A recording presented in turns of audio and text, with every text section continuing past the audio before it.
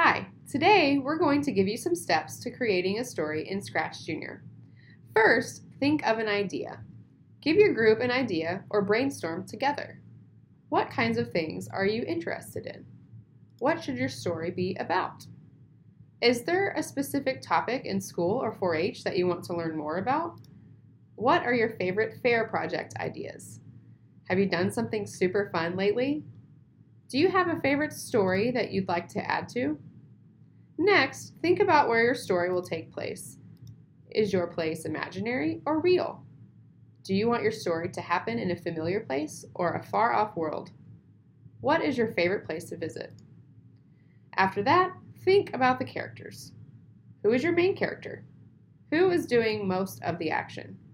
Do you want your friends to be in your story? Are you in your story?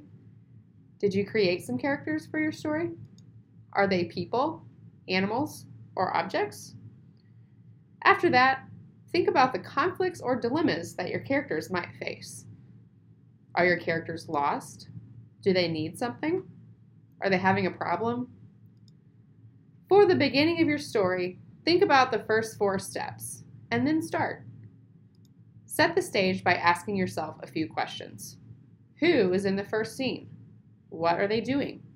What goal is your character trying to achieve?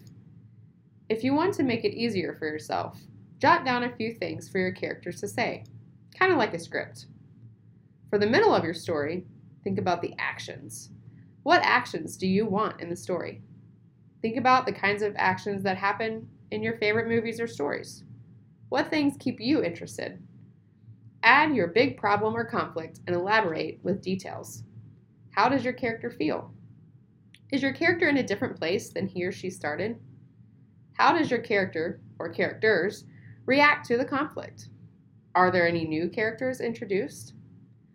For the end, tie up any loose ends and cover any unanswered questions. Sometimes there are happy endings and sometimes there are not. Writing the ending is just as important as your opening. Start out writing an ending that seems reasonable. You can always go back and change it. The ending should also answer the central conflict or theme of the story. Sometimes the end doesn't mean the story is finished. Do you want to leave it open for a sequel? The reader is left wondering what will happen next, so be sure to create a part 2. Sharing your story. Who can you share your story with? Be sure to tell your story to your friends, siblings, teachers, family, and parents. Ask them for suggestions on how to revise or add to your story.